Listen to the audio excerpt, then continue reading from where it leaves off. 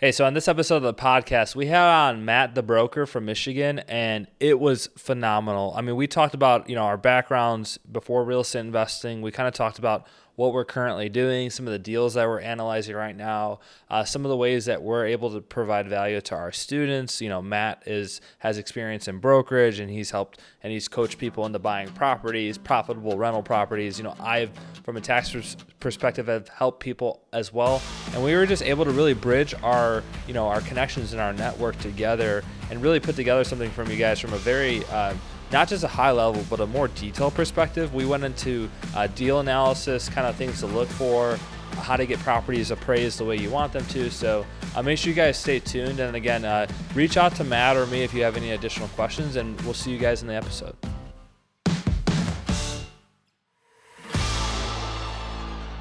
Hey guys, before we get into the episode today, I really want to shout out my Facebook group, Tax Strategies for Real Estate Investors. So we have over 5,000 real estate investors in this group from all walks of life. We have long-term rentals, multifamily, mid-term rentals, short-term rentals, commercial properties, syndications, and everything in between.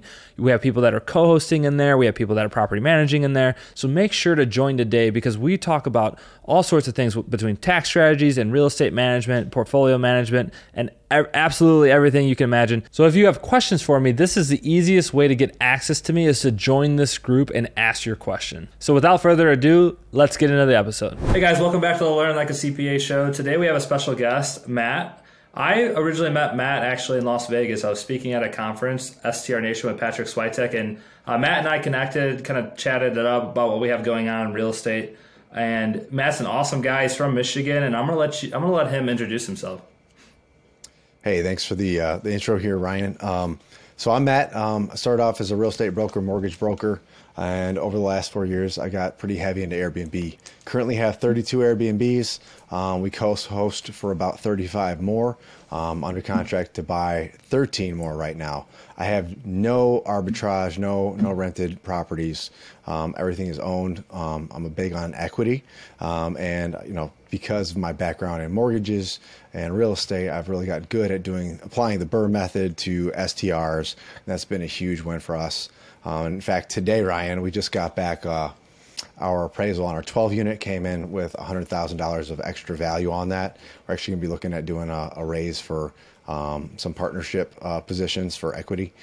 So yeah, if anybody's interested, feel free to reach out on that. But that's going to be a fun topic to bring up later on. How long after you were a mortgage broker was your background? How long after that did you buy your first investment? I started, good question, because some people think it's overnight, right?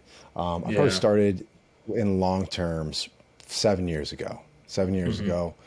And I actually just relaunched my first long term. I converted it to a short term probably 2-3 weeks ago. We've already had 5 bookings. So we're on our way. We're looking at our first month launched as profitable. So that's pretty exciting. But yeah, long term was our first thing. We started mortgages, got into real estate sales, then rentals. And 4 years ago, a buddy of mine said, "Hey, this Airbnb thing could really hit." And so I converted one of my duplexes into an Airbnb. And mind you, like Michigan we didn't have AirDNA. We didn't have data. I just had to go with conscious decision making. What would I do? How would I use this area?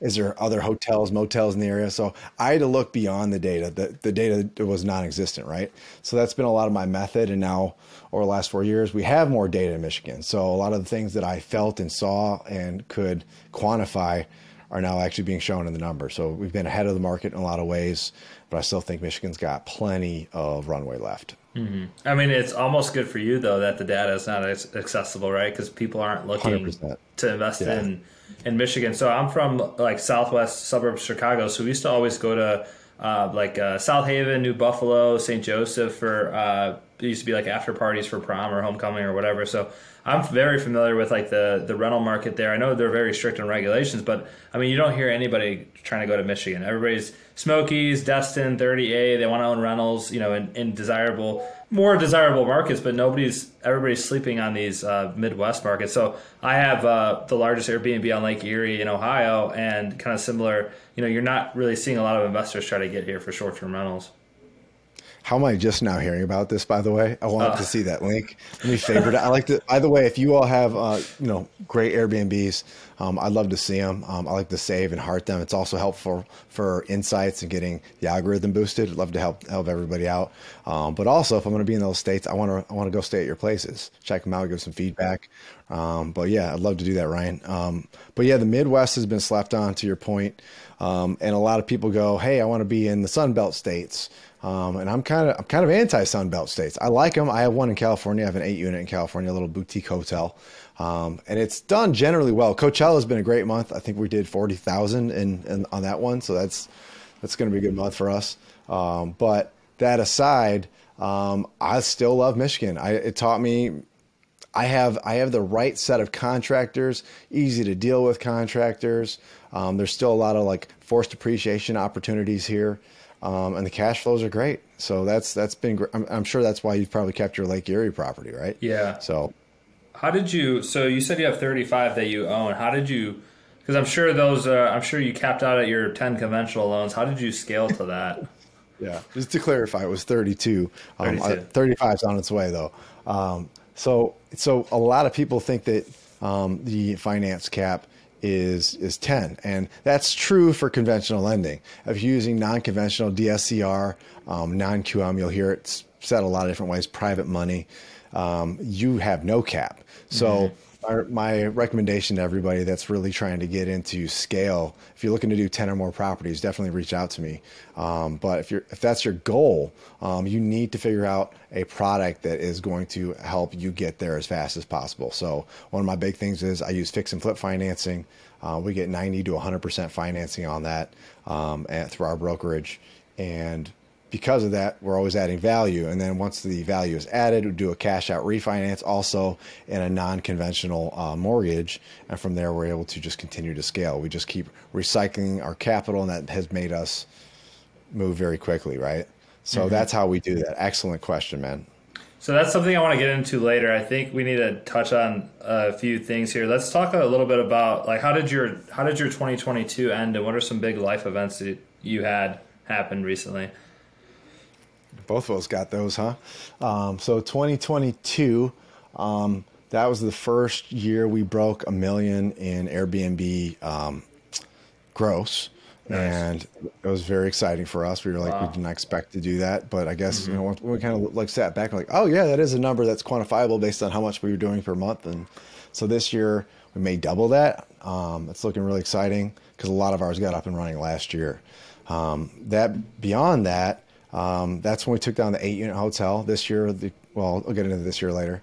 And I also found out I'm going to be having my first kid. It's going to be a baby girl due in August. So really looking forward to that. And how about you, man? What happened for you that was special in 2022? Yeah, 2022, I'm just thinking about it. So I was at the time, that was 2022 was my first year of like full-time entrepreneurship. I'm not going to go into specifics, but I definitely say that the goal that I had of the amount of money that I wanted to make, I like doubled it and almost tripled that goal for 2022. And I never would have imagined, if you would have told me a year, 2 years ago, I'd be doing what I do now. I love what I do and I love helping people. I would have thought you were crazy that it could be achievable. But yeah, 2022 is my first year of full-time entrepreneurship. At the end of 2022, we were underwriting a $3.8 million ground-up construction at Branson that we're just now breaking ground on, and then also underwriting a $2.5 million RV park in Blackhawk, Colorado. The RV park we closed on in March, and so two big deals that I was underwriting at the end of 2022, and then in 2023, I'm kind of more focused on leaning in on the education and the consulting aspect of the business. So now being able to turn around and just amplify my reach. And that's actually one of the things that we just wrapped up the SDR Wealth Conference a few weeks ago from Nashville. And that was really my biggest takeaway, was the way my voice is being able to be amplified through social media and through the Facebook groups and through my podcast. Is I'm able to just touch and reach and help so many people that I never thought I could help. This guy, like, I kid you not, he came up to me in the bathroom, and it's just a really weird thing where like people meet you in the That's bathroom time and to you're like, approach somebody on a conversation. yeah, you're just Hey, like, do I shake their hand? Like, and this guy's like, he's like, dude, man, he's like, Ryan, he's like, you're Ryan, right? I was like, yeah. He's like, I listened to your podcast breaking down the difference between fixing and flipping and buying and holding and the tax implications of that. And he's like, because I listened to your podcast, I saved $22,000. And I joked with the guy. I was like, "Oh, okay. Where do I send the invoice to?" But it was just crazy to understand like the reach that I have. And so in 2023, I'm looking to kind of buy back some of my time, so I'm able to amplify and spread out my reach a lot further than I currently am. I currently have a $1 million property in Miami. It'll be my first property in Miami, and so we're going to close on that hopefully at the end of this month, if not early May. So that's kind of what I got going on. And I am engaged. I've been engaged. I actually got engaged in 2021, but I'm getting married this year in September. So a lot of life awesome, stuff to plan man. for. Yeah. I think you sent me the Miami one. That looked really good. Nice call. So and the wedding, that'll be exciting. A lot of great stuff afoot. Congratulations, man. Really happy for you. I think a lot of stuff happens, I think, when you focus all your time and energy on what you love to do. So the way I teach that, and this is what I talked about in Nashville, is like your genius zone, right? So the genius zone is what you believe that you have the gift and the skills, and God put you on this earth to do this specific thing. And for me, I feel like it's taking topics that are extremely complex and breaking them down into something that everyone can understand. And so the author of the book, The Genius Zone, talked about how people only spend 10% of their time, if that, in their genius zone, and 90% of the time elsewhere that's not in their genius zone. And if you could figure out how to flip that, so that way you're spending 90% of your time doing the things that you love, you're gonna get so much value out of that. You're gonna make so much more money, and you're just gonna be able to help so many more people along the way. 100%, man. And it's funny, kind of like going into, I guess what I'm doing also for 2023 is a lot of that. So I went to a good amount of conferences last year, just like you did. That's where I met you at a few of them, actually. I think STR Wealth and then STR Nation. Might have been something. Did you go to Rentalpreneur? I can't remember. No, I did not. Shout out TJ. Shout out TJ. Anyway, yeah, he did a great job. Really, really great. So did Patrick. I mean, Bill, Mike, all those guys. But when I met you, I was kind of realizing, for finding out things about myself I didn't know. I kind of started calling myself a groundhog. I felt like I'd been burrowing tunnels of AirBnBs for the last handful of years. And I showed up to these conferences and people were like, how many Airbnbs do you have? And I thought I was going to be one of the guys that was smaller in the room. And then they're like, dude, why aren't you teaching? Why aren't you talking to us about this? I'm like, I didn't know I did good. I just thought you're supposed to go out there and just execute, right? I had no idea that was like a good number. So then I started doing a lot of consulting last year. As a real estate broker, a lot of people wanted to buy in Michigan, so I helped set them up. And it was great. But the one-to-one just became a lot. And after a while, I said, I got to figure out some group coaching or something. So to your point, the Genius Zone, that's kind of what we've been doing this year. And, we're probably within 2 weeks of launching. I've been saying that a little bit too long lately, but the mini course got finished up pretty much today. And the main course is all written and mostly recorded. So it's coming out quick, but we're going to be teaching, the application of equity, understanding all the financial metrics, IRR, cash on cash, all that's going to be broken down into digestible modules. And that's some of the stuff that you and I are going to be talking about, right? Hopefully on the next podcast or something, talking about how you really apply cash on cash to a deal before and after you buy it and refi it, because those metrics change, right? Your net operating income goes down when you increase your mortgage expense, even though you got cash back, and understanding how that affects the cash on cash metric. And also your NOI is a big deal. If you go from $2,000 a month to $1,500, that's a 25% reduction, right? But maybe you got 40, 50 grand back out, and now you can go buy another property that's going to bring in another net $1,500 to $2,000. So that's how you get the scale going, right? And that's a lot of what I teach. I like to teach people, this is how you get to 10 or more properties.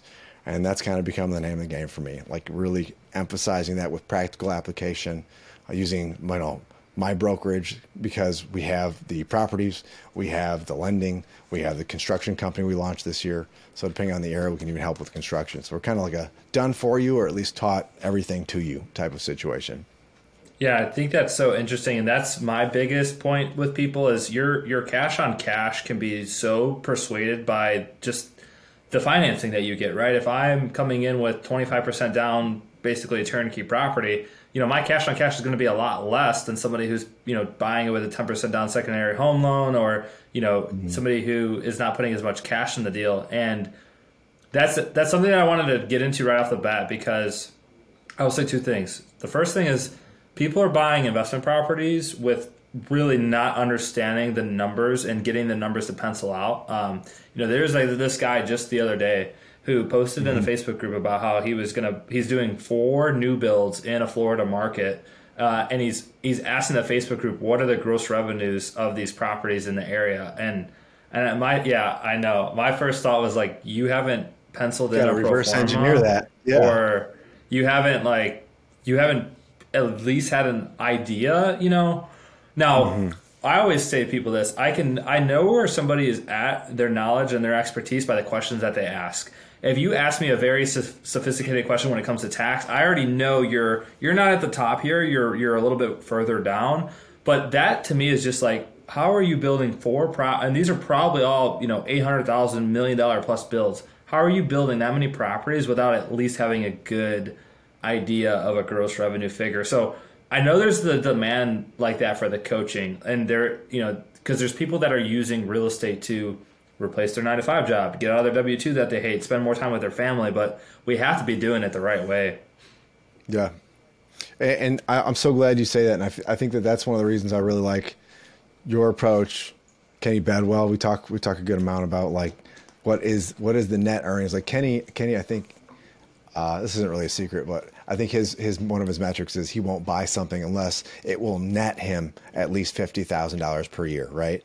That might be me. You might have heard that from me though too. I might have heard that from you. Okay, I think Kenny has a similar vibe. I'm pretty sure, but I've grown into that thought and theory. And if I can't do that, at least I can get like 95 to 100% of my money out of the deal once I do the refi, and I'm still netting a solid chunk. And I can go rinse, wash, repeat, right? So it's like I have some situations where if it's a burr play, I don't need it to be 50, but if I'm just holding it, it's got to be at least 50. If I just bought it with no option to add value. So I have a couple metrics in if, then this situations. I know you understand what I'm saying because you have a financially driven mind, right? So and that's the thing. Like if we can impart that knowledge on more people, I think they'll do really well. I've seen a lot of people.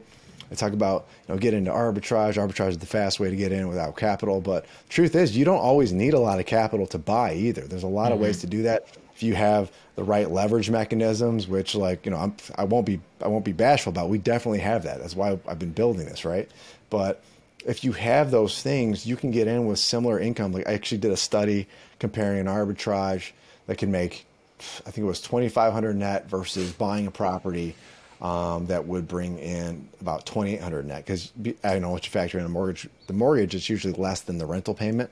So let's say it just makes another $300 extra, and you're buying it, let's say $250 for that range. Similar furnishing setup. The only difference is, let's say you had, for simple numbers, $25K more as a 10% down purchase, right? So that's the only big upfront cost differential. If you get a partner on that, you split that, that's 12 and a half a piece, right? That gets it a lot more palatable. Sometimes you can just find somebody that'll happily lend you 10, 20, 30,000 anyway. You just say, hey, I'll put you on. Let me get 5% on the money, and that's private money, right? So there's a way you could finance this with zero money. And let's say once you refi it, I think my number was like 340, 370 for the ARV, the after repair value. Once you got that done, actually, I'm not going to use the refi example, but I'll end it with this. After 5 years of owning it, presuming the landlord on the arbitrage example said, hey, we're done, versus you got to sell it at a higher net after 5 years of owning it. Let's say you sold it and you had a 40K net versus zero net on the arbitrage, right? At that point, I think you make 31% more money on your cash for the same holding period. So you got to figure, if you can do that 3 times at the same time, that's almost 100% more of your money, coming back, right? So it's like there's so much value to getting the equity and the cash flow value and the tax savings. We haven't even hit on the tax savings. Yeah, right? We're saving that for the end. Yeah. Short and sweet. I think on the example, I think on $100,000 presumed earner, I'd say comfortably 15K would be saved, like between mortgage, interest, tax, and all the other things. I'm like, if you do that 5 times over, it really starts to add up, especially once you get 10 units. Yeah. So, what was it? Yeah, so I've been working on, so I have something in my tax academy program now that I call the global debt schedule. And basically what I have the students, people do, clients, they're going to list out all their property addresses, whether or not they own them in a partnership or maybe they're sole owner. But I want to know, who are they banking with? Who's their lender? How much capital or how much loans do they have with that lender? I want to know what their LTV is on that property. I need to know interest rate. I need to know maturity date. But what I'm looking at too I'm also factoring in DSCR in there. But what I'm looking at is the net equity of their property compared to the amount of net income after debt service that the property is generating. So, I talked to somebody last week where they have a $400,000 of equity in a property in Arizona. So they bought for like $250, things worth $650, $700 now. They have $400,000, actually more than $400,000, but they have $400,000 of equity in a property. And because it's a long-term rental, it's only making them $12,000 a year net after everything is paid off. And so it's like you would have to rent that property out for 40 years almost just to break even on the amount that you could sell it for. When I say reposition, right? Whether you sell it, you refinance, borrow against it, HELOC, 1031 into something new, that like I'm not seeing a lot of people making that analysis. So there's tons of people who have really appreciate properties, and especially like California, Arizona, Texas area, where they're literally losing money because not only is it 40 years, but that's not factoring in time value of money. That 14, 15 grand a year income stream that you're getting for 30 or 40 years decreases in value due to inflation every single year. And so I typically have a break-even point for a long-term rental for me is if you're, and again, this is not cash on cash. This is not payback period. This is the amount of net equity that you have in the property, which means what you could sell and walk away with, divided by your net income. For me, for long-term rentals, if that number there is more than like 13 or 15, I'm selling or I'm repositioning. For short-term rentals, it's like 6 or 7, just because understanding time value of money and the velocity of money, and that I could put that somewhere else and it could work harder for me, right? You're like man. Excited. I never get to talk to anybody about these words. Usually it's just right. And to all the people that are probably going, what is velocity of money? What is time value of money? And it's funny. It wasn't until the last few years that I really realized that the 7 years of owning a portfolio, I'm like, wait a minute, I'm only making $800 a month on this rental, like net, and it's not bad. But I'm like, wait a minute, if I sold it right now, that's another 30 grand. If I switch that up, I just increase my taxable discounts, right? Like how much I can save my taxes. In addition to that, I'm going to probably triple my net cash flow by buying the right property, right? Mm-hmm. And I'm also going from usually a D or a C market, because most of my stuff was like, basically it was more or less C market, but I'm going to almost all A-class level properties that have higher appreciation, and plus I think even one thing I learned in your course, because you shared some of that stuff with me, thank you, was typically the more properties you have that are in that $300,000 to $500,000 range, you have maximum net write-offs, like taxable write-offs. It's like when you factor all of those things, like you actually do want to have higher value properties overall. And I think right now what's interesting is the $300,000 to $500,000 range from a market perspective is probably more attainable than people think, because that sub 250, 300 range, that's all first-time home buyers. And a lot of them are still trying to gobble that market up. As a real estate broker, we've done thousands of deals, right? And I've seen a lot of that market is still getting highest and best offers. I had a listing last weekend. We got 6 offers over asking. And I was like, wow, that's incredible. But then I looked at it across the whole brokerage, and like there was tons of highest and best offers all in that range. So, and like even on the 700 to 900, I'm starting to see more competition again, but I still think that 300 plus range, like you could still buy that at a discount if you can target properties that have, they need paint, they need floors, they need lighting, and you can negotiate a nice little discount on that, hopefully 20% or so. Buy that sucker up, and even if it comes back with a marginal gain in value, if you actually put that back on the market, people will gobble that up, because there's a lot of people that are trying to become second-time home buyers right now, right? And they're looking for properties that are all fixed up because they're trying to protect their cash position. They'd rather finance it, even though the interest rates are terrible. And that's another thing. Like with you and I, we know how to finance properties even at the higher interest rates and still be profitable. And that's that's such a skill that a lot of people are underplaying, because a lot of people are going, oh my God, you can't buy now, interest rates, property values. But honestly, if you still find a way to reverse engineer the metrics, just like the guy you mentioned, the guy that's in Florida building the 4 properties, if he had approached from the gross income or likely net NOI perspective, figured out what he can spend on that before he builds, factored in the hold time of the project, and all still penciled out, that'd be so much smarter. And you do not undersell your hold time on a project. Even setting it up is even like, I guess, as simple as an arbitrage. Like there's time to set that up. Some people take way too long on that, but hold time is a big factor. I promise you, especially what in is first your income. What is your, on a per single family home basis, what is your lowest net income property per month, and what is your highest cash flow? If you just give me my lowest single family home. Probably 300 on one of my long terms. That's probably my lowest. I have 51 properties. I have 32 Airbnb. Let's do Airbnbs. Lowest Airbnb. Yeah. Lowest Airbnb is probably 800 to 1100 per month. It's one highest of my first ones. Highest net on average, not for like those outlier months that are kind of unfair to kind of share. I'd say probably 4,500 net per month on average on 4.5. Actually, two of them. Yeah. How much more time are you spending in the 4.5 one than the $1,000 a month one? Oh, you know that answer, sir. It's exactly my point, right? It's like I see the setup.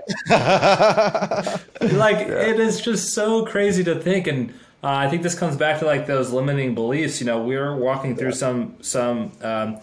Her name's Jackie through our program right now, and she started off by buying like 3 $500,000 properties, and they're all netting the same amount, 30-40 grand a year, which is great. But then it's like, how do you scale to get out of your $300,000-$400,000 a year W-2? You're going to need 10 of those suckers to do that. Versus if she could have just started, maybe instead of a $500,000 property, she grabbed $1 million property that was pushing off $60,000-$70,000 NOI. It's going to be a similar amount of time. One roof instead of 2 roofs, right? One cleaner instead of 2, and so it just really puts things into perspective. Now, this is not to say that people should just make that jump right into that big property, but understand good financial sense to be able to make that decision. Because the one person that came up to me at the conference, he's like, "What's the biggest jump that you ever made?" And I said, "Well, I went from a $400,000 purchase price to a $2.5 million purchase price." And he's like, "Well, how did you get the confidence?" And I said, well, once you understand numbers and you understand that it's a similar amount of time, to talk with banks, lenders, to do a bigger deal than it is a smaller deal, it kind of broadens your horizon a little bit. You nailed that, man. You absolutely nailed that. And it's funny because even one of my best deals on paper, percentage-wise, ever was I had a long-term we bought for 45. We Airbnb'd it for a year, and then the city got kind of crappy, so we were just like, I'm sick of dealing with it. And in general, the neighbors weren't that helpful, so I said, I'm going to sell this and level up into a nicer area that didn't have the same kind of restrictions. We sold it for, I think it was $160. So we had over $100,000 profit on it, and that's proof of appreciation, right? It was only 3-4 year hold, so that's a really good equity play on that one for as little as we spent. But now it's with some of the properties we have, here's one thing people don't talk about, but also it's hard to quantify.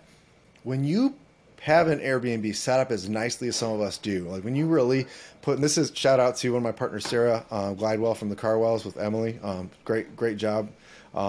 We have some properties that you design them so nicely that when you actually do the refi for the appraisal, it's off the charts.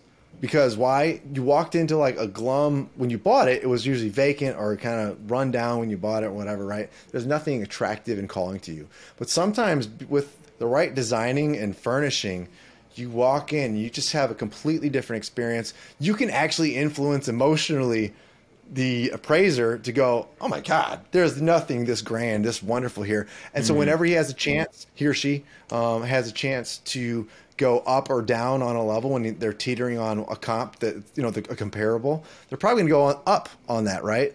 And so that's what happens. Like I'm actually starting to see where design and furnishing is actually impacting the property value more than just the rehab expenditure. Hopefully that was consumable. Yeah, like a good, better, best, how the appraisers have, or, fair, average, good. Exactly. So let's talk, because that's actually something I wanted to get into is like how people are appraising these single family homes, short-term rentals. So are you typically seeing, because I know on this one particular deal that I was trying to do in Orlando, we were going to buy the property. So we had two options, right? So we could either buy the property and come in with let's say $200,000 of staging costs and furniture that we needed. So we're going to buy $1 million, 11 bedroom short-term rental in Orlando, right? We could buy the $1 million property and then spend $200,000 out of our own cash to stage it and get it set up, or we could get the developer of the property to put the furniture in there for us, and then for us to come and buy the property at 1.3 or 1.2, and then we're essentially lumping the cash outlay into the loan balance. So that furniture cost, instead of having to pay it up front, $250,000 out of my pocket, I'm able to lump that into the loan and amortize that. And typically, like the types of deals I do are DSCR, so it's typically like a 5-year ARM that rolls into a 30-year AM afterwards. But the problem with that we found was that the bank, the way that they were appraising it is they were doing it separately. So they were saying, hey, the property's worth $1 million here, but this $250,000 worth of furniture, because of it being a short-term rental, that the bank wasn't going to appraise that property at 1.3. They're going to appraise the property at 1.1 and then make us buy the furniture separate. So I was curious what you've seen. So it's a perfect example. You went from $250,000 of cash expense.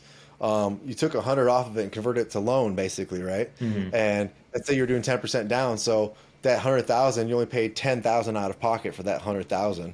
So that left 150 plus the 10, it's 160, right? Yeah. So like that saved a nice chunk of capital, right? Which also improved your cash on cash metrics. So do I see people do that? When able is the answer. Like, at the end of the day, just to your point, right? You needed to have the value come in at 1.25 or 3, right? For it to have worked. And same thing on some of the properties we bought a couple properties probably 2 months ago we're rehabbing right now.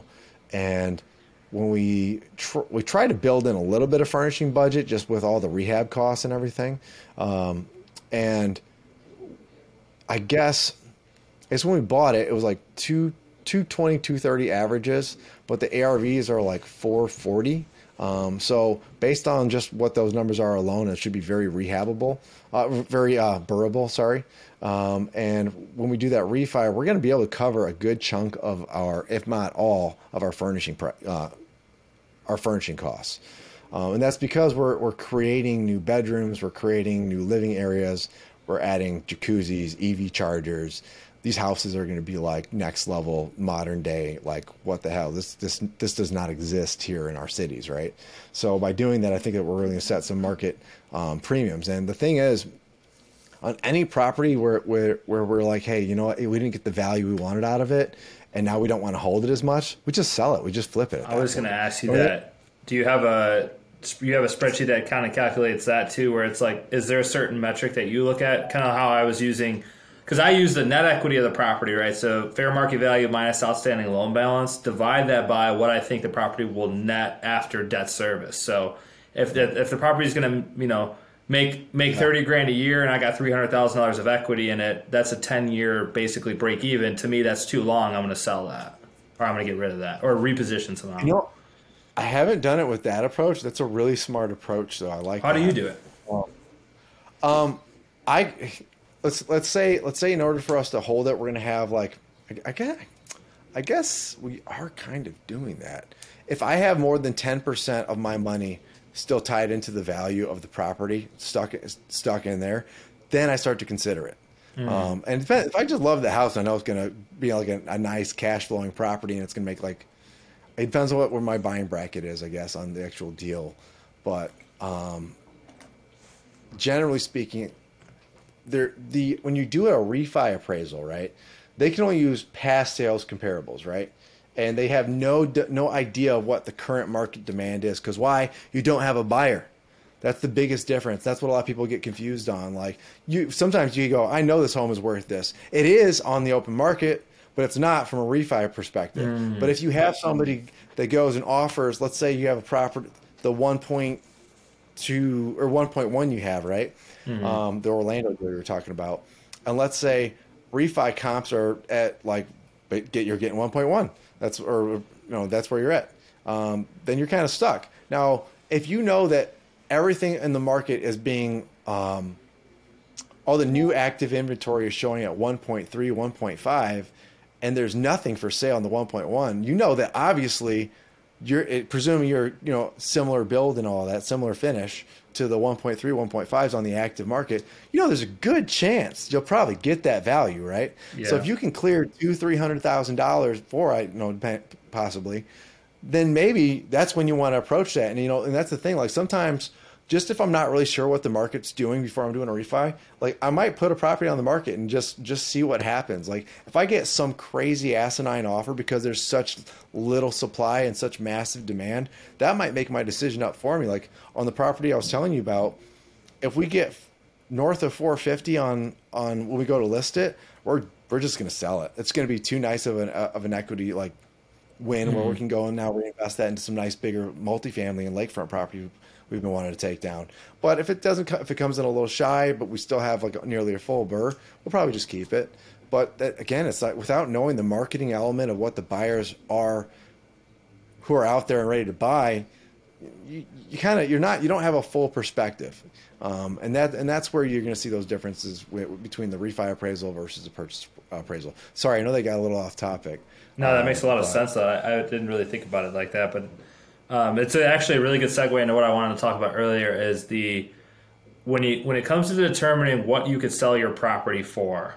So this guy actually yesterday, or it was last night, he posted in the Build Short-Term Rental Wealth Facebook group, 25,000 people in there. You go in there. I'm an admin. Shoot me a message. I'll approve you right away. If I don't like you, I'm gonna decline you. But he posted in the group. He's like, hey, I got this short-term rental, single-family home. I don't know how many bedrooms, but it was in like Door County, Wisconsin, that I've never heard of before. And he's like, it's generating $92,000 a year NOI, net operating income. That's what he said. Now, I need to make sure that people think NOI means the same thing as me, because when I hear net operating income, that can mean a few different things. Could that be a net operating income before debt service, after debt service, right? Some people confuse that with like gross revenue and like, anyway.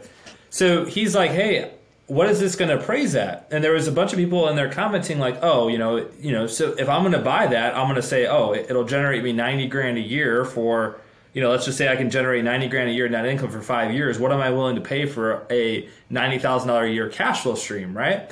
Well, I chimed in and I said, no, look, this is how they're going to appraise it. It's a single family home. It's zone residential. They're going to appraise that based on sales approach. They are going to look at reasonable comps in the area that just sold, similar bedroom count. They're not even going to factor in the idea that it was an Airbnb. Now, what a buyer is willing to pay for that and what the bank's willing to appraise it, or what the bank's going to appraise it for and a buyer's willing to pay are two different things. Now, that's if your buyer wants to come out of pocket for more money than the appraisal. But I guarantee that if you have a single-family home that's zone residential, it is going to be traded based off sales and not income approach. So that's accurate, like really 99% of the time. There's some properties that are zoned residential commercial, and sometimes you can actually get a commercial approach. But some banks, if you have enough data and they're willing to work, they're usually smaller credit unions and things like that. Sometimes they will actually approach it as a commercial valuation. But from a sale to person A to person B, you're absolutely right. Like, and you're so right on the NOI factor, like whether or not it's factoring in the debt service, the mortgage payments, right? Like for me, I don't pitch, FYI to people, the reason they don't always factor in the mortgage service, the debt service, mortgage payment, is because not everybody's mortgage will be the same. That's the number one reason why they don't do that. Because is it a mortgage on 50% or 90% of the property? Is it, what interest rate did you get? What terms did you get? And that usually it's dependent on FICO scores, Financing, credit yeah. scores, financing. Yeah. So it could be a multitude of reasons why. And that's why they started to not started. They typically don't factor that in. Now, for my purposes, because I emphasize a big push on leverage, I always factor it in. So that's always what I'm doing. I factor in max LTV available for the property. That's what I do. But I'm usually also like basing on like a debt service ratio type of loan that's going to be contingent on the property being able to support itself. So like typically at that point, your credit isn't a factor, but it's not as big of a factor as long as you have decent credit or better. So, Well, you bring up a good point, because if he is able to find an investor that buys that property, the investor might choose a bank to fund that will value that property based off its income approach of what it could generate, right. discounted cash flows. But obviously, if he's finding, if the buyer is, they just want to own a single family home and it's a primary residence, they're going to get a traditional conventional mortgage or whatever. It's going to be based off sales approach. So, and that is the biggest takeaway. So I've been going to these local real estate meetups in Chicago. So it's funny enough, as I started I traveled the country to do short-term rental meetings. So, anywhere, Florida, Arizona, California, Texas, Nashville. I've been everywhere doing short-term rentals, but I just started going, within the last year, I started going in my own backyard at these local Chicago meetups. And I normally don't really pay much attention to the fix and flip guys, because I don't, I'm not in here to get rich quick. I'm more of a buy and hold person. But the one thing that I learned from this fix and flip meetup was that you have to understand buyer persona of who you're actually targeting that to. So this guy, he came up to the meetup. He's like, "Hey, I'm going to fix this 4-bedroom house in West Garfield. It's worth $230 now. I think it's going to be worth $320, $330 after I fix it up." And the guy, the presenter of the group, is like, "That's great, but you have to understand that who in West Garfield, which is like one of the poorest neighborhoods in Chicago, who's affording a $350,000 loan?" And the guy's like, "Oh."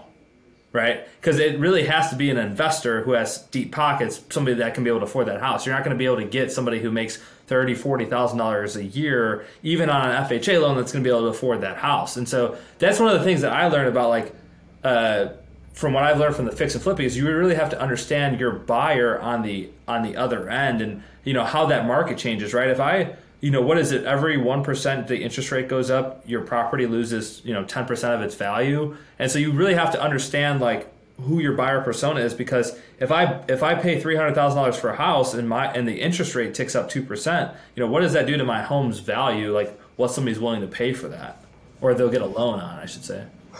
So there is truth in all of that, but there is an antagonist of truth too. So there's the other side of it, right? So like I've seen markets where the main city that's been the attraction hub, right? Houston, Chicago, Birmingham, Royal Oak for Michigan, I guess, like those, like the nice cities. What happens is the ancillary adjacent cities, they start to expand, they start to grow too, right? The values start to, because people go, "I want to live here, but I can't afford it, so I'll go to the cheaper city just adjacent to it." So I'm not sure about the location. You said Scarsboro? Is that what you said? West Garfield. West Garfield, I'm sorry. So I'm not sure how approximate that is. And yes, probably the average, like to that one flipper's point, the average buyer in that market might not be down for it, but the person that wanted the adjacency to whatever is nice and closest to that, maybe they are willing to go to that new neighborhood and treat it like an up and coming. So I've seen that also be a factor. If the values there are damn close, then you could set new record comps, which would create the opportunity for the lending to be available, and then that city could explode. Well, I use like one of the property, like the property that I have in Ohio, for example. Like, I paid $200,000 for it, put 20 grand in, and let's say it kicks off 40, 50 grand a year NOI. People are buying properties in the Smoky Mountains for 600,000-700,000 that are doing that same $50,000 NOI, right? So how is me, like, because if I go to sell that house, it's going to be valued based off the sales approach. I'm probably going to get $250,000 for that house, if at best.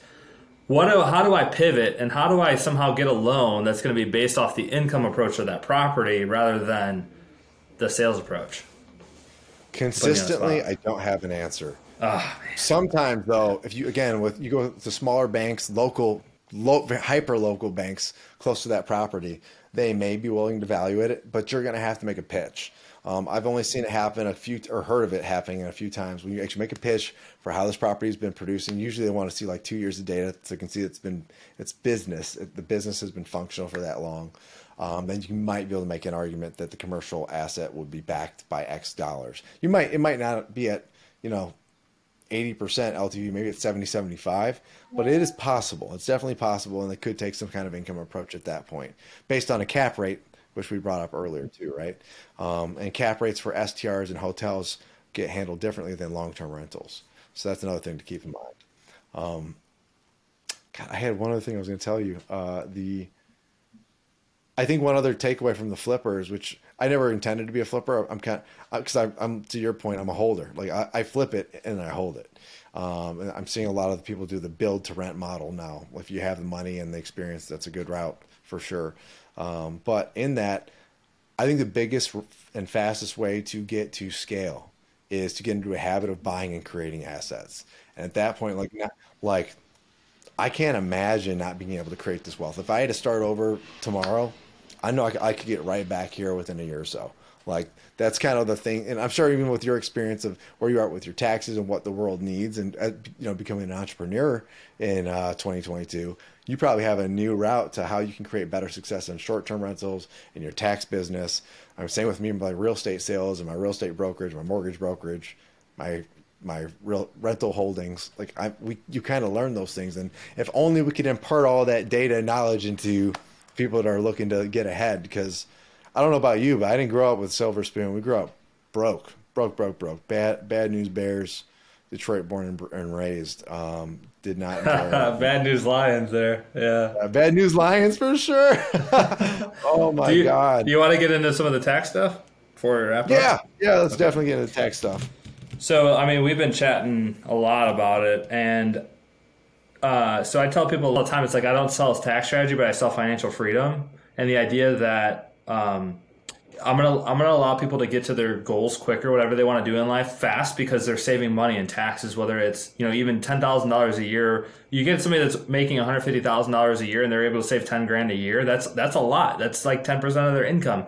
But even some of the bigger clients, I'm able to save them $50,000, $100,000 a year. That's just going to get them to their goal a lot quicker. So we've been doing tax strategies for full-time real estate professionals, whether you're in long-term, short-term rentals, commercial buildings. Recently, kind of dove into a little bit into hotels and some assets. Looked into like solar credits and other types of things. So, what has been your experience so far? Learning from me and other people. Oh man, well I'll start with when I realized I had a tax problem. It was back when I was doing mortgages when I first got out of college, and I went from like 39,000 or something a year was my starting salary to like 260 in like a year and a half. So it was a major jump up for me. But then I saw an $80,000 tax like total by the end of the year, and I was like, "What is that?" And then I realized that's like almost probably just over a third of a year that I didn't work for myself in a way. I worked for I felt like I was working to give it away to something. And I was like, I'm happy to pay some taxes, but 80 grand, I'm not sure. A third of my year went to that of my total income is what I was looking at it like. And that's when I realized, okay, it's time to get my tax game up. Right. So I started working with, accountants. I stopped messing around with like the little, no hate on. I use TurboTax. TurboTax has been good, but like there comes a point when, especially as you get into rentals and becoming more of an entrepreneur, you need a professional that understands those buckets of where you can like hedge some of your tax costs better. And you're obviously one of those people, right? Like understanding when you apply. Well, I won't get too deep in that. That's your neck of the woods, right? But my point here is, after realizing I needed to get deeper into self-employment, I started seeing I was saving probably $30,000 a year once I went fully self-employed. I think on my first good year, it was I made like 120 or something as a real estate agent, and I saw that I only paid 27 or so, 27. I was like, okay, that ain't bad. We're getting in a better direction now. Yeah. And then after this last year though, because I had so many Airbnbs and so much depreciation and so much rental loss from things being, ready but not quite ready. We didn't pay much at all last year. And honestly, I was like, wow. I went back to my accounts. I'm like, you can back all this? Like, this is good? And they're like, yep, I can back it. We're ready. I'm like, bring it on. I'm like, all right, well, cool. If that's good, then that's good. And it's like that, but that's where I think to a value perspective, like some people freak out about paying an accountant $2,000, $5,000 even. But if that accountant versus going to some kind of generic tax done for you place, even if you're paying them 10 times the amount, let's say you're going to your normal like little, uh, uh, small shop, or I can't think of the name. I don't want to blast these places. Some little small shop that does taxes. That's kind of like a franchise, right? I'm trying to say it without saying it. And let's say you pay him $500 and you get all the generic discounts, right? And maybe it brought your adjusted gross, your taxable income down to like 22% or something. Well, and maybe that ended up being $20,000. So $500, you save $20,000. But let's say you went to a professional that really understands like all the codes out there. It's not necessarily loopholes, but they're codes, right? And if you don't know how to apply them and when to apply them, then that's when you miss out. And let's say you spent 5 times that. You spent $2,500 on the right CPA, but now you didn't save $20,000. You saved 40. Hands down. Even if it was 27, I'd still do it. Because I still, overall net was still far better using a professional that's well versed in this rather than the generic person. As you get deeper into real estate, it's just I don't believe it's wise. That's my opinion. And that's a good point that you bring up too, because some of the most successful people that I know in real estate, that 8-figure net worths, they're always like, I know what I know, and then I know people in the space that know what I don't know, whether it's like legal counsel, help structuring a deal, accountants, to everything, right? Like they know exactly what they know, and it kind of goes back to that genius zone. And then it's about finding other people that kind of are there to help you in their craft, because they do that day in and day out. Like that's all that they do. 100%. Absolutely, man. And even some of the knowledge you dropped in your course and on some of your spreadsheets was very sharp and astute. And I think that also helps visually formulate the approach and how beneficial it can be. Like paying more for a CPA it doesn't just mean you're just paying more. You might be getting a lot more value too. But of course, you're not obligated to go with anybody. Vet them, talk to them about I think what I did a couple times, I think this is fair to say. Take your returns, tell them your maybe even if you have a current P&L or like some kind of current performance of your business or whatever you're doing, even if you're employed, take that to 3 CPAs that you're curious about. Say, here's where I'm at. Here's what my returns did last year. Let me know if you spot any things that we could have done differently and how we would handle it in the future. I think that's a pretty fair thing to do.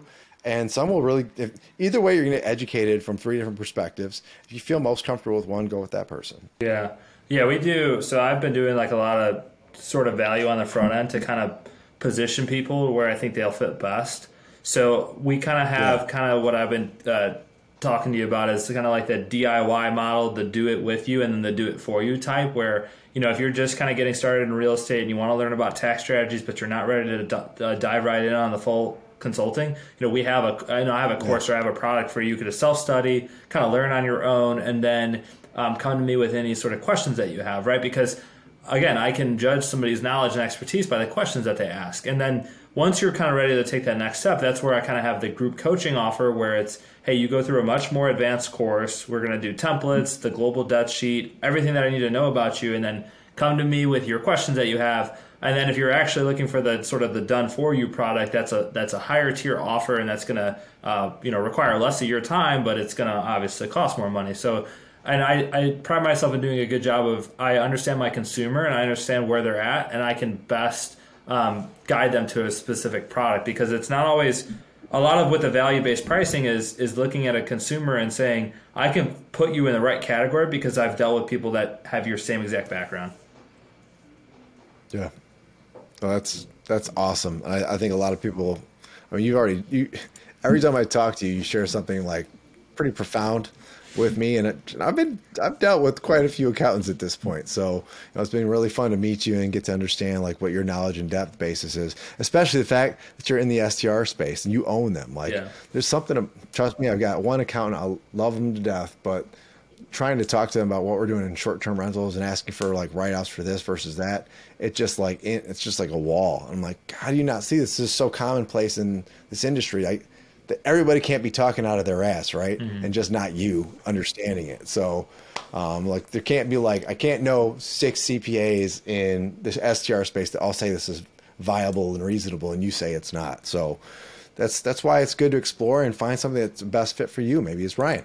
So where can listeners of the podcast find you? You can find me in Michigan.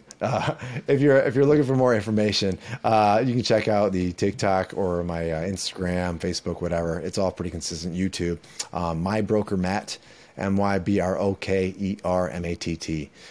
If you're interested in coaching or being a part of our new course coming out that's called STR Legend, check it out in our Stan link on Instagram and TikTok. Awesome, man. Thank you. Cool. Appreciate it, man. Great job, Ryan. Thank you.